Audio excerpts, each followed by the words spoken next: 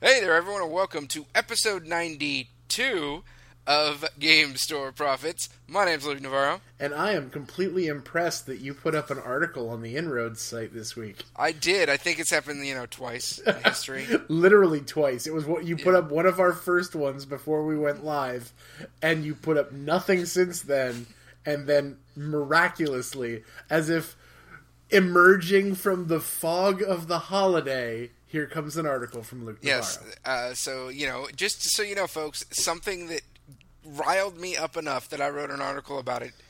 Check it out, inroadsministries.com. Man, how you doing? How are things? I'm doing good. I'm fresh myself off of a road trip vacation down to North Carolina and back. So I still barely remember what day it is. I'll be doing a similar thing over the next 2 weeks. Yeah, I got 2 trips, so I had 2 days of getting back to work because I just didn't have the vacation days to take these last 2. So it was really hard to get motivated to do work when you go on vacation, get back, and realize there is only 2 days until the weekend. It's really hard to get motivated. Yeah, that's a tough one.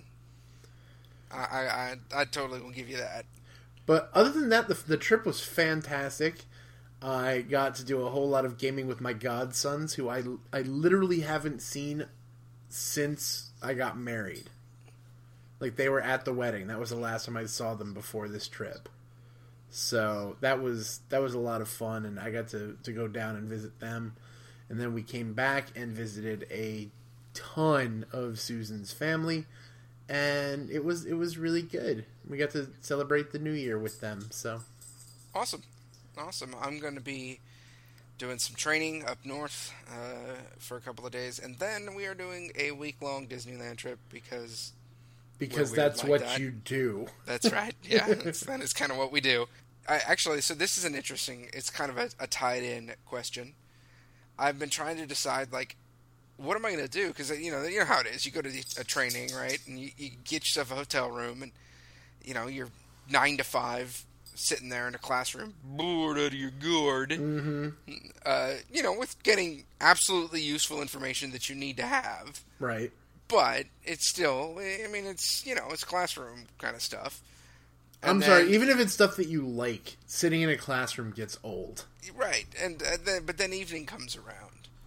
I thought to myself, what can I do to entertain myself? What games can I pack? Exactly. So I think I haven't played Pathfinder in quite a while. I think I'm going to take the Pathfinder adventure card game with me and run some solo missions on that, some solo adventures on that. But I've been kind of thinking, like, what else could I get? What else could I bring with me? And that made me realize that, like, I have almost nothing by way of solo gaming. Like, solitaire stuff, which you would think I would have a ton of. Because, I live in the middle of nowhere. But I should be stockpiling this stuff. But I don't even know, like, off the top of my head, any good or maybe great solo games. Oddly enough, I do have a couple. All right, tell me about them. Well, they're titles that I've already talked about in the past.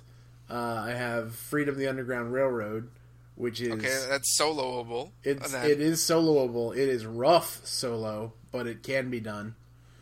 And I also have Imperial Settlers. Wait a minute. Which has a solo variant. That doesn't make any sense. So how does that work? I haven't done it yet. I just know it exists. Okay. In fact, a person on Board Game Geek was actually running a solo tournament, which I don't know how that works, but I got the link in the tavern right now, so I don't know if that's still running by the time this episode airs. You can go and check that out. So it must be like a points kind of a thing. Well, I think it has something to do with the attack cards that show up in the box. Uh-huh. Because I don't know what those cards are used for in a regular game. So I'm guessing somehow those cards do something. But again, I have Wow, we are super informative here. Well, that's the thing. I've only played my copy of Imperial Settlers it wasn't once. We played multiple games back to back, but there was only the one time that I played Imperial Settlers so far. And I played with my brother, so I wasn't playing a solo variant, so I don't know. That information is available at your local game store. So I think we need to know, folks, what are your favorite solo games? I'd love to know, because the next article that I want to run for the site is me playing solo games. So if there's more of them that are out there, I want to get my hands on them, because I want to play them. I'll tell for you the article. what, man. I would love... Pathfinder's great, but it's pretty involved. It seems like it. A small... And when I say... that's hard now, because small... I don't mean mini game, tiny little card game. Right. I mean just small in terms of mechanics and idea. Solo game that's good. I think other than like actual Solitaire and Klondike and Free Cell. Do you have you talk about solo games? This one actually, I would say that it's not. I don't know about best solo, but it is very easy to play solo and it's kind of fun. Is Dungeon Roll? I don't even know what that game is. Dungeon Roll was. It's pretty much a game that started on Kickstarter. It kind of became legendary on Kickstarter because before we had the term micro game, it was a small game that popped up on Kickstarter, and I think you could get the whole thing for something like $12. And it is a whole slew of little dice, and it's pretty much a dungeon crawl. It's a press your luck dungeon crawl. Perfect. Where, you roll a bunch of monster dice and you roll a bunch of hero dice, and you have to match your heroes to kill all the monsters in the level. And you kept pressing your luck because, one, you have to make sure that you have enough heroes to fight off all the monsters. And if you roll too many dragons, then it's all heck breaks loose. It is a fun little solo game. The only reason that I don't praise it more than I do is because if you're playing more than like 2 or 3 people, it gets a little long because you're just basically watching as one guy rolls dice. So you think it's actually better as a solo game? I would say I've played it as a solo game, and it's a ton of fun. It's a good way if you're just looking for something light to do. It doesn't take long to play a full game either. It's a really fun little game to just roll dice. They're good quality dice. And you know me, I love me some dice. You're a sucker for some dice. I love dice. And Dungeon Roll. It's a real cheap, real quality little game that is almost ideal to play solo. Well, I'm going to have to figure out how to spend some time, and then we'll be down in Southern California for a week of Disney, but we'll probably take some games along with. I have played a ton of games since the beginning of the year. I haven't played a ton, but I've gotten in some quality time. So, I have basically 2 sets of games. I'm going to let you choose where you want me to go. 2 sets of games? This should be good. What are they? Concepts, okay? The first set is party games. Okay. The second set is freaking amazing games. Gosh, I wonder what I'll pick. I want to hear freaking amazing. All right, well, we'll start with the amazing. So should I tell the whole backstory? I kind of wrote about it in the blog. No, go read the blog. There you go. You can touch on it. Right. So suffice to say, I had a board gaming economic windfall. And you reinvested that in my board gaming habit, as is our way. It's true. And picked up 2 games. The first is called Splendor. Now, not too long ago, we did that whole looking back on the year and listing the favorite games and the best games and things like that. If you just heard R2-D2, it's because I forgot to turn off my phone. Sorry, folks. But end of the year, us, along with every other podcast and every other website in the world, did the top games of 2014. And a lot of other podcasts and a lot of other websites put Splendor pretty high on several of those lists. And it would have gone on mine had I played it. This game is amazing. It's the kind of game where, so far, I mean, I've owned it for less than a week, played it probably 20 times. Wow. I have played it with grizzled, hardcore, beard-wearing wargamers. I have played it with newbie gamers. I have played it with complete non-gamers. And every single time, people are like, I love this game. In fact, I had a guy get up, walk over, and buy it. As you were playing. Well, immediately after we played, yes. That'll work. So let's talk about what Splendor is. Splendor, the conceit of Splendor is that you are collecting gems in the hopes of winning the attention of some nobles who like your gem collection. That said, the theme is meaningless. It's just there because you have to have one. Okay? This game is extremely difficult to describe verbally, but you get it really quick when you play. There are poker chips, essentially, that represent 5 different types of gems. Basically 5 different colors: red, green, blue, black, and white. What would that be? A sapphire, a ruby, an emerald. What's a blue one? That's a sapphire, I guess. Onyx, diamond. Yeah, that stuff. And then also there are some wild cards that represent gold. Out in front of you is a 3x4 grid of gems for purchase. The higher they go up on the grid, the more valuable those gems are. Each gem has a cost that requires some combination of these chips. Maybe the gem costs 1 of 4 different color chips, or it costs 3 of one and 2 of another, or it costs 9 of one, or whatever it might happen to be. There's a whole big variety of possibilities. Each of these cards will then give you may give you victory points, not all of them do, and a gem. Now this is where the theme kind of gets a little confusing. But the basic idea is you then begin set collecting, and let's assume you bought a card that represents a ruby. Now, every time you need to spend a ruby, you get one discounted. In other words, it counts as a chip forever.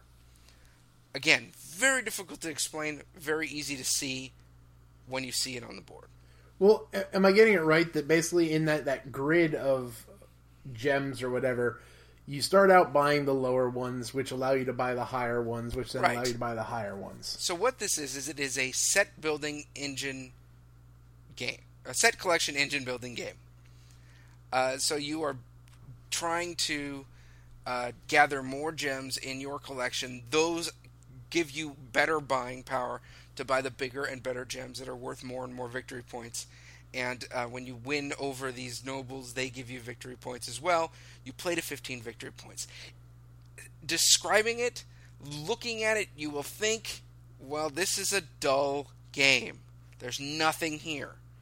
By turn 2, every single person I played it with was like, oh, I like this. And they are focused and just going.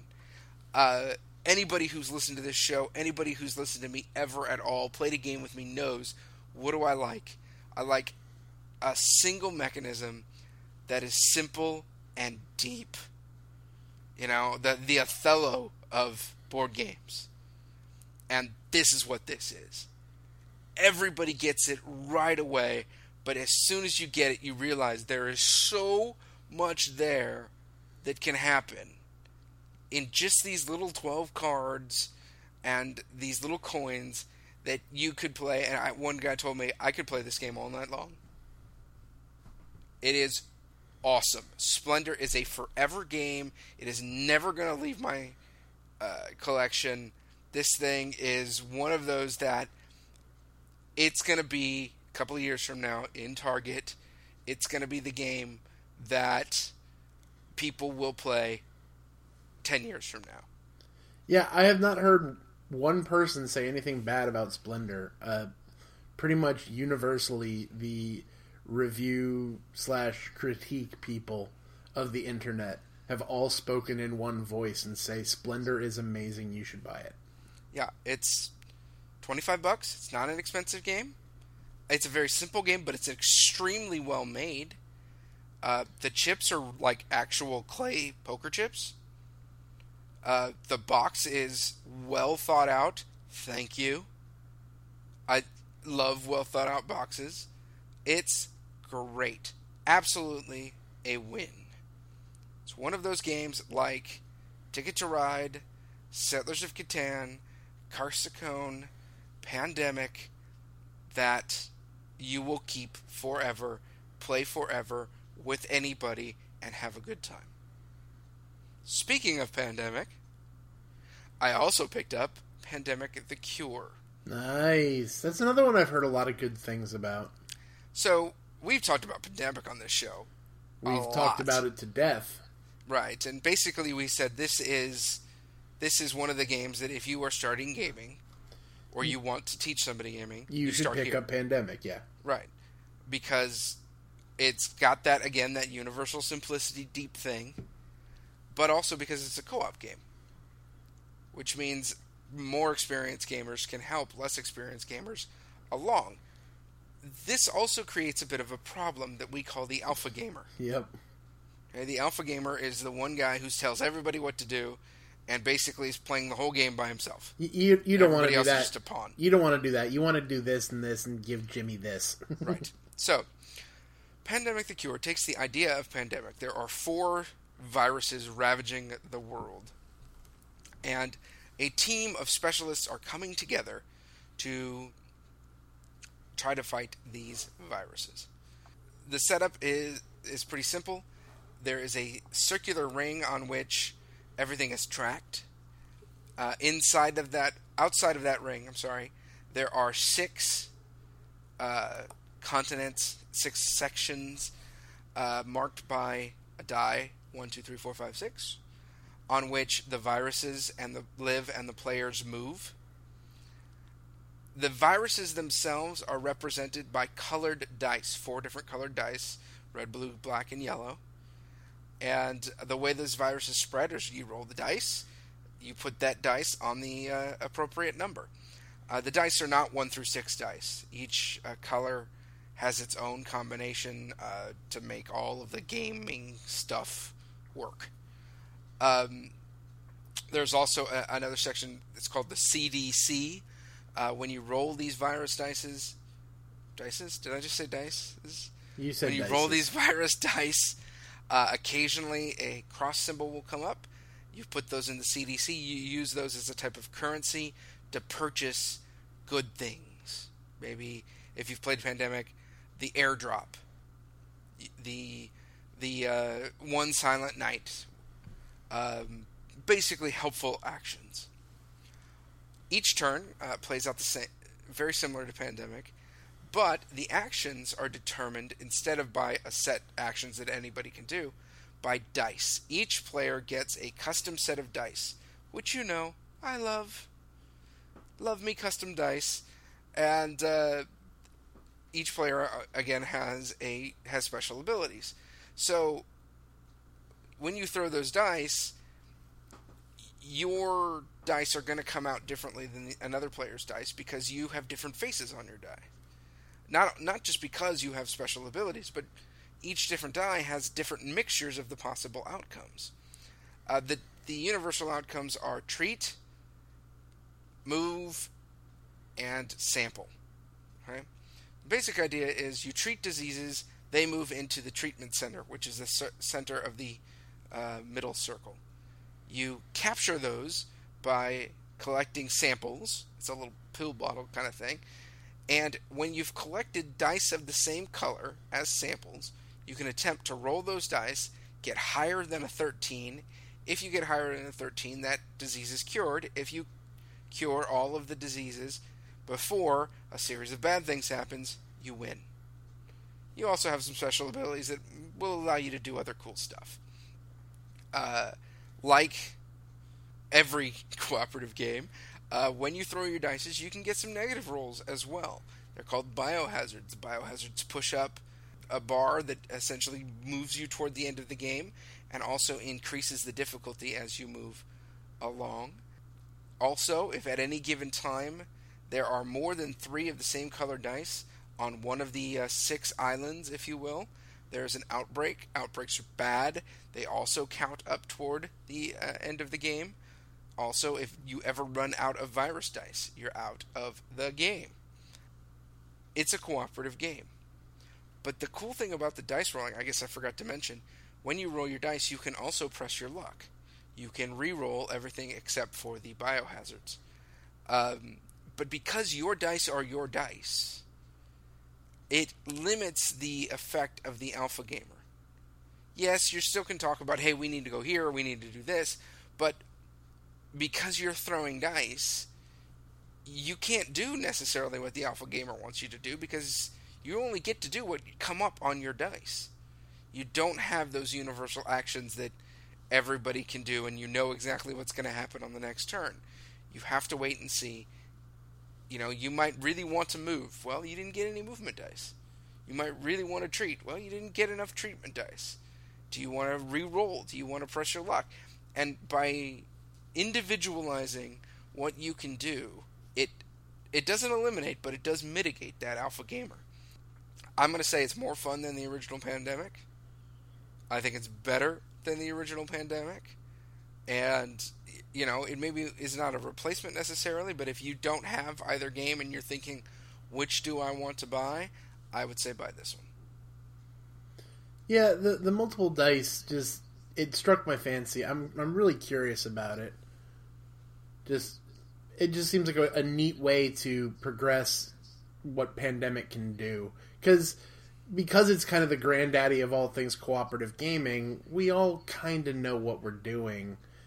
That even if you're looking down the barrel of another outbreak, you kind of know long before the game is over, all right, we either won or we lost, and I know how that's going to go.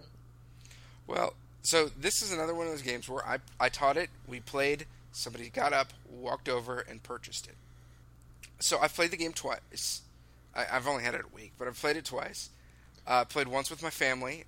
Again, like, I don't know if Pandemic does, but like a lot of cooperative games, there are levels. You can start on a basic level, a standard level, or a difficult level. When I played with my family, I played on the basic level, and we won the way you're supposed to win a cooperative game, which is if the final throw went slightly differently, you lose. You know, it's right there, a hair's edge, knife's edge, hair's breadth, and you are just right there. When I played with the gaming group, we played on standard difficulty, and we thought we were doing awesome. We had one round. Toward the end of the game, we were close. We had, I think, 2, maybe 3 of the diseases cured. Right at the end of the game, we had dice go bad, and that pushed things just far enough that we can no longer keep up with the tide of disease, and we lost. To me, that's a great cooperative game, where you don't know ahead of time how things are going, where things can change on a dime, and it's a ton of fun. Absolutely worth playing for sure, and I think it's worth owning. There we go. So before I get on to my party games, what were you playing down in, where'd you say, North Carolina? Down in North Carolina. The only thing I know about North Carolina is that's where Mayberry is from. I will also tell you it is home of some amazing barbecue. That's true. Okay, I did know that. So, and because of the fact that while I was down there, well, a couple of days after we left, but it was close enough, my birthday happened. And, yeah, they took me out to Carolina barbecue for my birthday, and I was a happy, happy kid. Nice. I didn't play it while we were down in North Carolina, but since the last time we talked, I have played Imperial Settlers, as I mentioned. I loved the game. It was my game of the year last year until Splendor came into my life. I don't know how the Romans can be good. I don't like them. I will I will say that I had a ton of fun losing, but oh boy, did the barbarians sack Rome. It's a blast. It's a really fun game. How do I describe? Do I even need to explain Imperial Settlers at this point? We've talked about it before. Imperial Settlers is a card-based engine building game, right? With slight conflict, sort of. Right, and some nations being more conflicty than others. Yeah, the Romans and the barbarians. Right. Right. But, no, I have a ton of fun with that game. I am curious to see how it plays single player. Like I said, I don't know how that works yet, but I know it is a thing. So I'm definitely going to be looking to get into that one more. I didn't get a chance to really play a lot of my other new games that I got for Christmas yet, because it just wasn't, we weren't able to do that. I can say also that, speaking of games I've obtained that I haven't had a chance to play yet, but I do think that I'm going to be able to fix that this weekend. I've been teasing it for a while. I went to the mail the other day, and what should be there but a box from Funhill Games. I have Kings of Israel. Oh my goodness, I live too far away. Yes, you do. No, I have Kings of Israel. I'm super excited to play it. I would love to spend more time telling you how awesome it is, but I haven't played it yet. More than likely by the time the next episode rolls out. So in other words, next episode is going to be largely about next episode, you're probably going to be grilling me about the awesomeness of Kings of Israel. All right. That's marked in my brain. It's going to happen. I will say, though, that if nothing else, the hype for this, I don't know if it's just us hyping it or the fact that Lance and the good people over at Funhill have been really working their butts off, but I just threw up the picture of Kings of Israel and said, I need people to play this with. And sadly, none of my local people chimed in on it, but a bunch of people that I know through inroads were like, please, please, please bring this with you when you come to Gen Con so we can play. Right. Because, like all good gamers, we all plan for the next convention when all of us will get together. So I have a bunch of people ask me to bring it to Gen Con with me. I fully plan on doing that. And, yeah, you'll get more of a report on that one from me when I actually crack it open. Awesome. I will verify, before I move on, I will verify that all of our thoughts about the fact that the components are good and it's actually a solidly built, well-constructed game are 100% accurate. I opened up the cards. The cards are good stock. The board looks amazing. Everything looks good. That's good, because that really is a thing now. Oh, yeah. Like I didn't realize it, but as you roll the splendored ships through your fingers. I you know what? I don't have space in my life for badly built games. You know, I mean, we've got so many games now. It's little things. Rule books. Right. Boxes. Component quality. You know, look, they're not going to make a bad game good, but they could make a good game game, yeah. So, you know, these things are necessary. And it's also, like you said, the kind of thing that a Christian, see my air quotes, game would have traditionally missed. Right. So, again, super excited. Good on you guys. Good on you. So, yeah, looking forward to that one. I will say that one of the things that I really liked about my the trip down there was because I got to see my godsons, and I decided that they are of an age where I can, you know, corrupt them like a good godfather should. I brought just a ton of games, and I actually ran a Numenera one-shot for them. Wow. So how old are these godsons? They are... Oh, crap. Estimate. Elementary, junior high? They're young. Gio is, I want to say, 5. Wow. And Gabe is 11 or 12. And I'm going to be a terrible person for not knowing that off the top of my head. It's okay. But, you know what? I have my own kids, and I have to stop and do and you have to do the math. Okay, so... But yeah, no, yeah, Gabriel and Giovanni, I got to play Numenera with them, and they were super excited about it. Gio was just happy that I gave his character a giant hammer that he could hit things with. Excellent. And Gabe, I think, is going to be running a game before long if I can get him the electronic copies of the books that I have, because he was super excited about it. And I also got to put into their hands a game that, as I've mentioned before, I actually just wrote both an article. I wrote an article for Game Church about it, and I wrote an article for our site about it. I bought them for a belated Christmas present a copy of Once Upon a Time.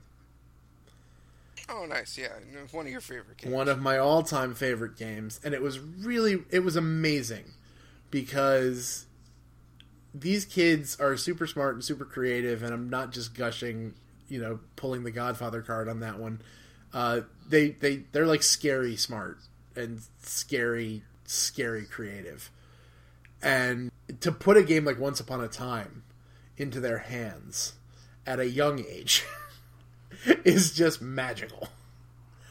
And so to see them get really excited about gaming and like just little things that, since I've been in the hobby for so long, you just kind of get used to. Right. Just to see it from their perspective for the first time, because I've played games before with their parents, but it's not to the same extent. It's not that hobby level. And so these kids, they know games before. They play things like Catan and stuff like that, but I basically cracked open the door to Willy Wonka's Chocolate Factory, and just to see the look on their faces when I did that. I gave Gabe his first set of polyhedrals. I gave him his first set. I basically poured out the entire contents of my dice bag and said, you need 7 of these, and you get to pick which ones you want. And just to see the look on his face when he realized that, yes, I did say that he gets to keep them, it was fantastic. And it was really neat to be on that side of the fence again with these kids. And we did other stuff, like we played, throughout the trip, I can say that I played things like Sheriff of Nottingham. I played a bunch of games of Love Letter. I played just a host of a Dixit. A bunch of other games got played throughout the course of that trip. But playing with those kids and seeing their reaction to gaming again, it reminded me of why we do this. Like, it reminded me of just the sheer joy of playing these games. And I love that. And I love the fact that I get to share that with them as their godfather. Yeah, that's awesome. I'm sure I have told the story on the show before, so I won't go into the whole detail, but it was my uncle on a snowed-in ski trip who showed me my first game. Right. And I still wish so much I knew what that game was, but he's not around anymore, so I can't ask him. But that's what got me into it. And then, of course, later on when we got back home, he showed me more and more and more, and there you go. But yeah, so that's been my holiday. Like I said, I'm hoping to get some people around in the near future to play some of these other games. I've got a stack of games now that have not been played. I've got a copy of Draco Magi that hasn't been played. I've got Trains. I've got Libertalia. I've got we ran the contest with them. I've got a copy of Dubious Alliance that hasn't gotten cracked open yet. So I'm in need of a game session, right. And hopefully that'll be happening soon. Well, I have a topic I want to kind of hit here. Something I very rarely talk about on the show. I want to talk party games.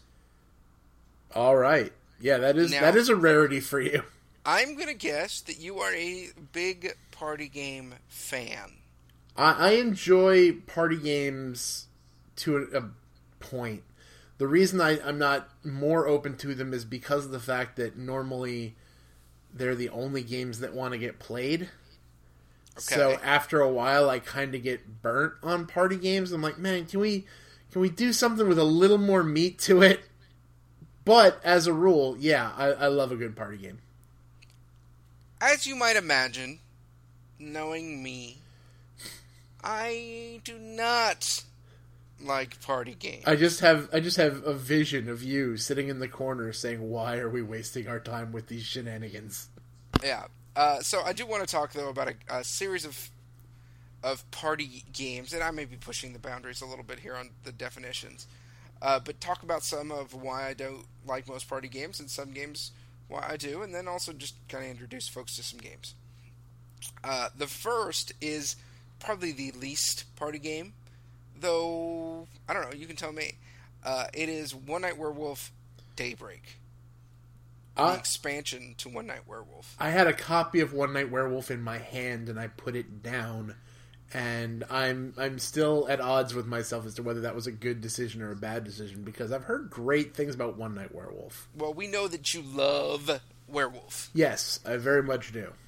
And, Werewolf and Mafia, same game, Same different game. skin.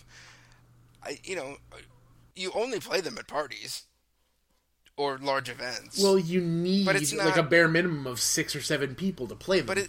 But it's not the party game we tend to think of when we think of party games. We tend to think, for me, I think of games where you're kind of sitting around a table yelling things, which I guess you can do in One Night Werewolf. But so have I ever talked about One Night Werewolf on the show? I'm sure I have.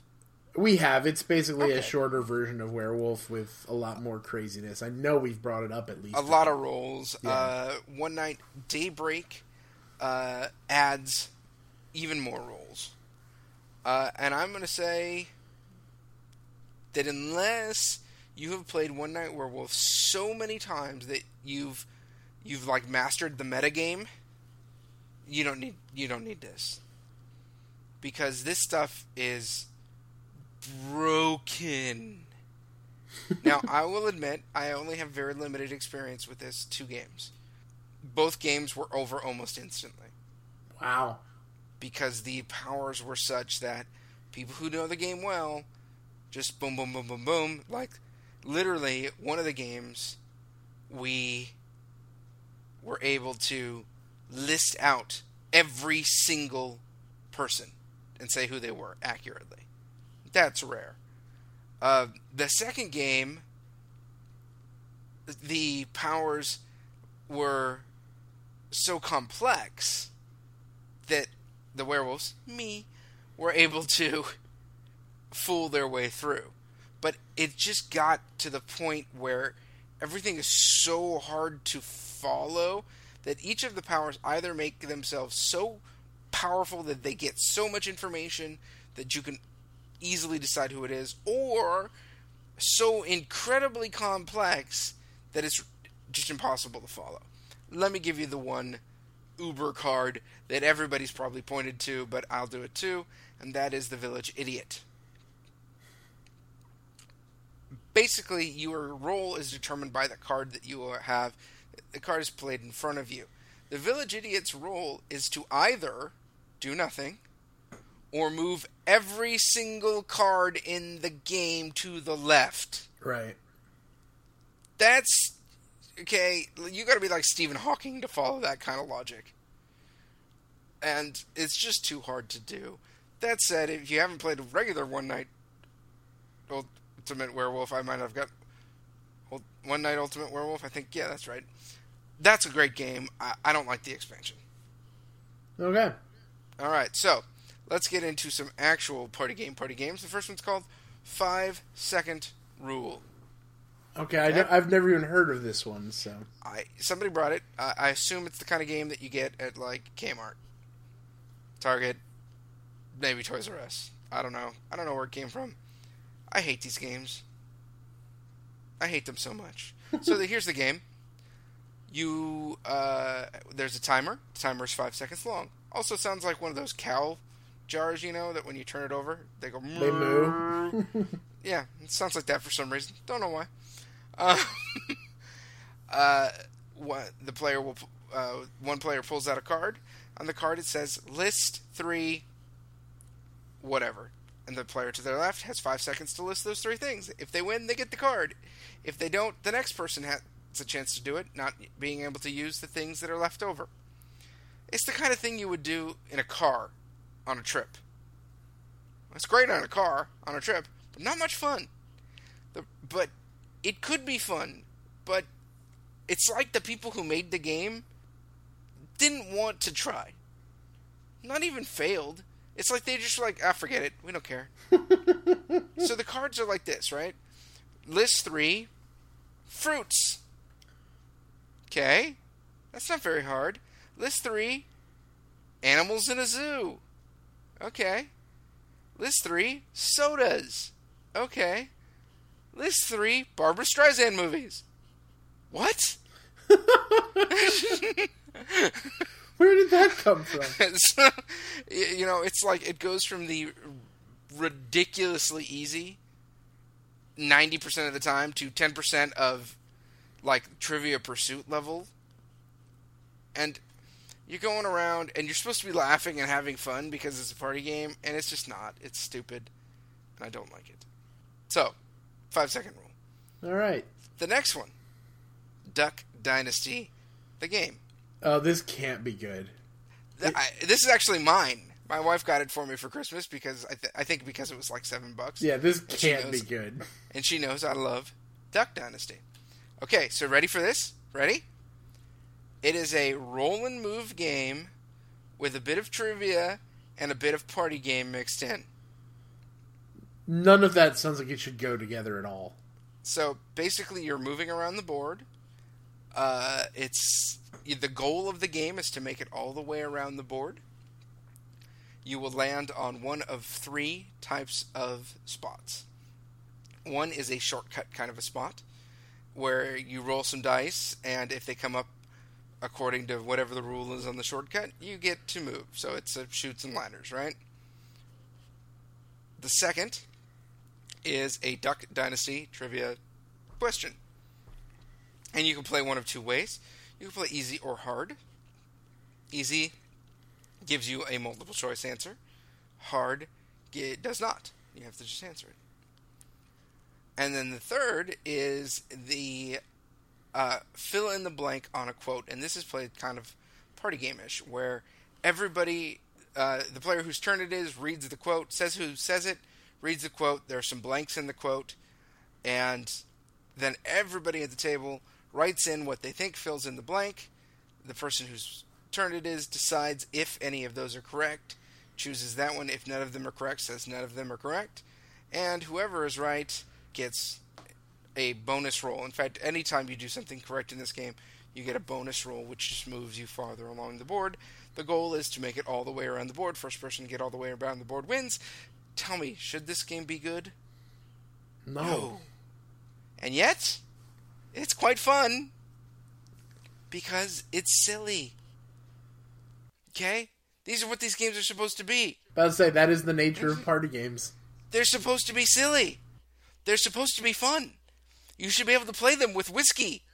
You know? I own Quelf. That is a game that if you cannot be serious and play Quelf, you will hate it. Okay, so if you are a redneck who loves guns and beards and you've got a bunch of friends who are the same way, it's really fun.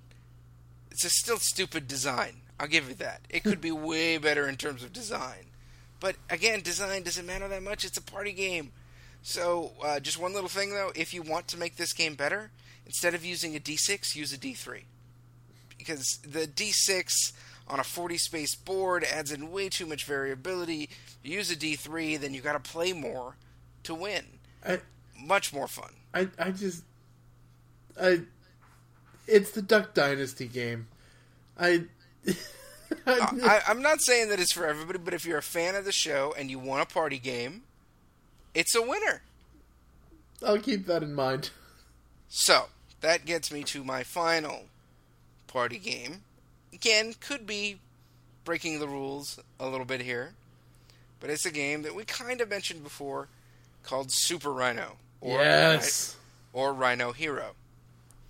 Best way to describe this game, it is Jenga with cards. And a rhino.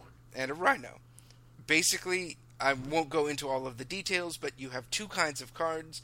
You have roofs and walls. Everybody gets 5 roofs to start the game, and walls are communal. On the roof, there is a wall diagram. You must put up, on your turn, you must put up the walls according to the wall diagram and put a new roof on top, which then the next player has to follow that diagram and put a new roof on top. We mentioned this. We mentioned this. I think it's for the last episode. Somewhere in there. It's basically Jenga, the card game. Right. The little twist is there's also a rhino meeple who is a very substantial meeple, not just a regular meeple. This is meeple. It's a rhino. It's okay. And occasionally you have to pick that rhino out of the building and put him back up on the top of the building. And you build up and up and up and up until it falls over. And there are rules for who wins, but it doesn't matter. It's just freaking awesome to do. Everybody I have played this game with, and I have played with quite a few, love it. Okay, this is the kind of game where people are up squeeing while playing. Squeeing. Maybe. There's a grammarian in me saying, that can't be right. But people are up. They're focused. They're huddled over the board. They're making sure nobody touches the table. They're clenching their fists. It's awesome. You have a great time. You bond together. It's fun. That's what a party game should be. Not drawing stupid pictures or listing out the names of animals or whatever. This is the kind of game. It's a kid's game, right? I'm sure that when they made it, they thought, kids game. But everybody I've played, adults included, love it. Because, I mean, what is it? It's an impossible task that you're trying to... It's a shared impossible task. That's awesome. Yeah, I mean, I would not necessarily classify it as a party game, but I get what you're saying with the vibe of Super Rhino. I get it. Because I can just... I think one of the things about party games is you don't have to keep score. Oh, yeah. You're just doing it for the experience of doing it. Well, I play the game Snake Oil, which is a very entertaining party game. I've never kept score in a game of Snake Oil because it almost seems silly to keep score. Because who cares? Yeah. Right? It's like, do we want to do it again? Yes, we want to do it again. We basically, the last time I played Snake Oil, we played until we wanted to stop. That's basically, we just kept on going until we felt like stopping. So, at Game Group, we were playing Super Rhino. And eventually, I start kind of collecting the cards and putting them in the box. And you could see everybody looking at me kind of sideways like a sad puppy.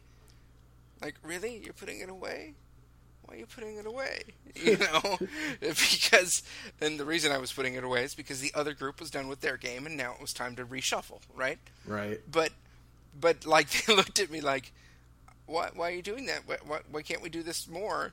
And that's what a good party game is. And we talk about it a lot. There's a whole lot of reasons why we believe there's overlap between Christianity and board games. But it is that bonding moment that, to me, is the most significant.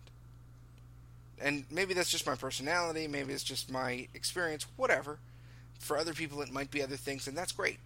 The cool thing about God is He has His way of working His way into just about everything. But for me, it is that bonding moment, that connection. And, when I played Super Rhino, I was playing with 3 people I'd never once met, not to mention played a game with. And, by the time we were done, it's like, hey, we're friends now. And, we have those kind of experiences. And I know this is going to sound like a really strange connection, strange analogy, but to me it feels like a mission trip. Okay, that is a strange analogy, but I think I know where you're going, but just explain it. Well, and you could also maybe use camp and that kind of thing, but oftentimes, especially on a short-term mission trip, you go and maybe you do really helpful things for people. and you have the opportunity to share the gospel. But even the missionaries who are out there know short-term mission trips are more for the sake of those going on the trip than they are for those being affected by the trip. It is a opportunity to enter into an experience that takes you outside of your comfort zone, and you do it together, you bond together, you're stretched together, you're strengthened together, and you come back. Now, there's in no way that I'm saying playing a board game is as profound an experience as going on a mission trip. It's not. However, it is the same dynamic, and it's a lot easier, and it happens on a regular basis, and it can happen within your own home, maybe with your spouse, your kids. It can happen with your buddies. It can happen at a game group. You build this sense of camaraderie that so often we miss nowadays. In the past, we had a much more local life. Today, we have a much more distributed life, which we're very glad for because we're talking on a podcast to the internet to people we've never met. But that camaraderie is still something we need.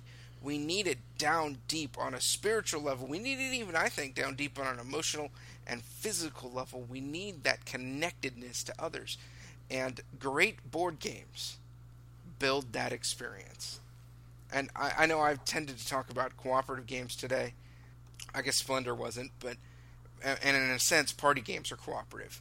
Even if you're playing against each other, you have to cooperate to have that experience. One person who's not into the vibe of the party game, and that party game is going to suck, no matter how good it was designed. Oh, yeah. How well it was designed. Boy, I can't talk today. You have to cooperate to enter into that experience. In a similar way to maybe in worship in a smaller group, you're cooperating together to enter into worship. And, this set of relationships is powerful. And I guess maybe that's part of the reason why I don't like a lot of party games, is because it seems so trite and so empty. Like, there's nothing that draws in a person or a connection. In a lot of party games. There are a lot of great party games, don't get me wrong, where you really are laughing and learning about each other, and, every once in a while something super profound happens, and it's great. But it's not 5-second rule, just so you know. Well, I mean, yeah, I get that too, because I have a friend who loves to do the typical thing when you're bringing multiple friend groups together for occasions. You're trying to blend these groups. Now, you can let that occur naturally, or you can throw it into a blender and do what is called a get-together game. And What did we used to call them when I was a youth pastor? There was a name for them. Icebreakers. Icebreakers. Thank you. God, I'm old. Yeah, I was a youth pastor too. Yeah. And I hate these. I hate them. This is me speaking as the guy who, in multiple youth ministries, whether I'm in charge or just random leader, volunteer A, I have always been the game guy. And the games, they're just bad. Their icebreaker games are just bad. Because the whole thing is to, break down barriers and get people... They don't connect anyone. They basically make people look silly and goofy. Right. The mutual shame is what these games do. And... You're dead on. You're dead on. And, I mean, granted, there's a time and a place for that. Like, when I'm playing with my buddies, like I said, I own Quelf.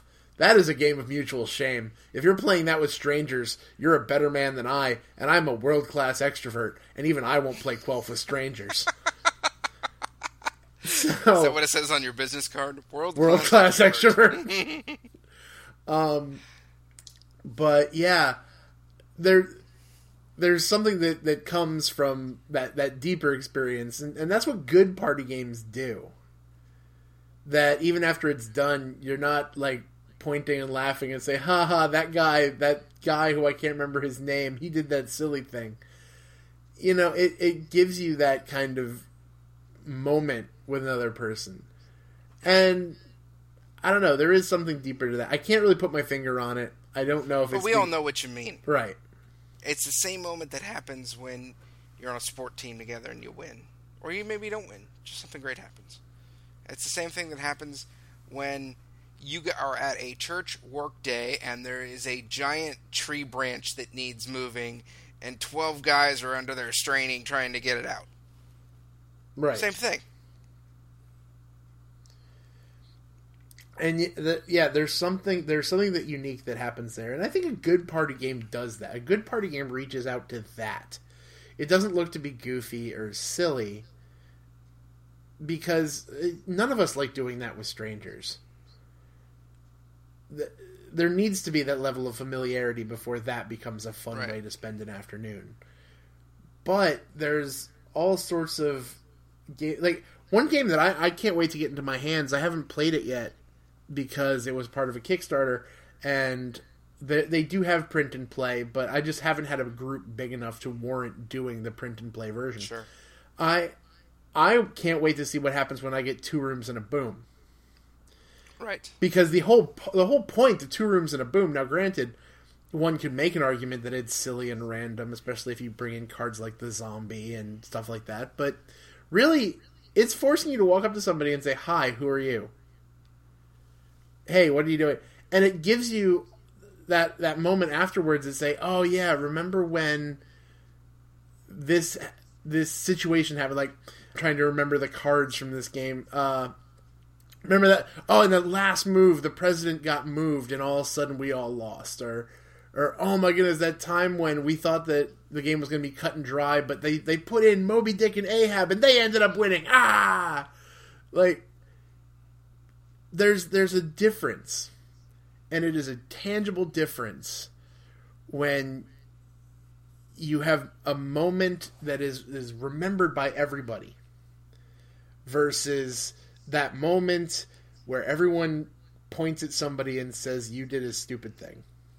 And a good party game, and a good everything, really, should never isolate one person and do the whole schadenfreude thing where it's like, we had a lot of fun because Bob was an idiot. It's about bringing them together. Right. It's not about isolation, nor is it about required interaction. This is one of the things that, as a church leader, I struggled with all the time. You mentioned earlier, this idea where you're getting together groups of friends. Well, it's the same thing as a church, especially if you have a little bit of a larger church. You're getting together for an event or whatever. A whole lot of people who don't know each other, and like you said, the traditional way to do it is the icebreaker kind of a thing, where you're forcing people to have these meaningless interactions and saying, well, that builds fellowship. Well, no, it doesn't. It builds awkwardness. It builds awkwardness. Like, why are we doing that? But the shared experience of playing a game together, or whatever, whether it's a party game or not a party game, but the shared experience of doing something together, having a moment together, does build fellowship. And that's what we're about on this show, and what we constantly preach. Yes, there are other things. We can learn about our spirituality, we can learn about sin, we can learn about grace, we can learn about all kinds of stuff through board games. But for me, that moment, that building of fellowship, that experience that happens is what board games are all about. And hopefully what this ministry is all about. And folks, we are so thrilled that you hang out with us in this digital way. And more, I think, in the future we're going to be in physical ways as things grow with the Inroads Ministries. If you want to know how that is happening, you can go to inroadsministries.com. Check out what we're doing there. Yes, read the blog from me. Heck, I threw up one too this week, so you check out all of our contact stuff. Check out all of the events we got going on. Also head over to the tavern, which is not just us. It is all kinds of people throwing in content, asking questions. I love that. Ask questions, because people answer them, and they're good answers. You know, all kinds of things. People are asking for prayer. People are asking this and that, and getting together and playing games together, and it's great. We have people all over the world talking together about games. So go and do that, because it's cool. And, definitely get together with your friends, play some games. And when you do, remember that God is the game master. No matter how the dice fall, the game plays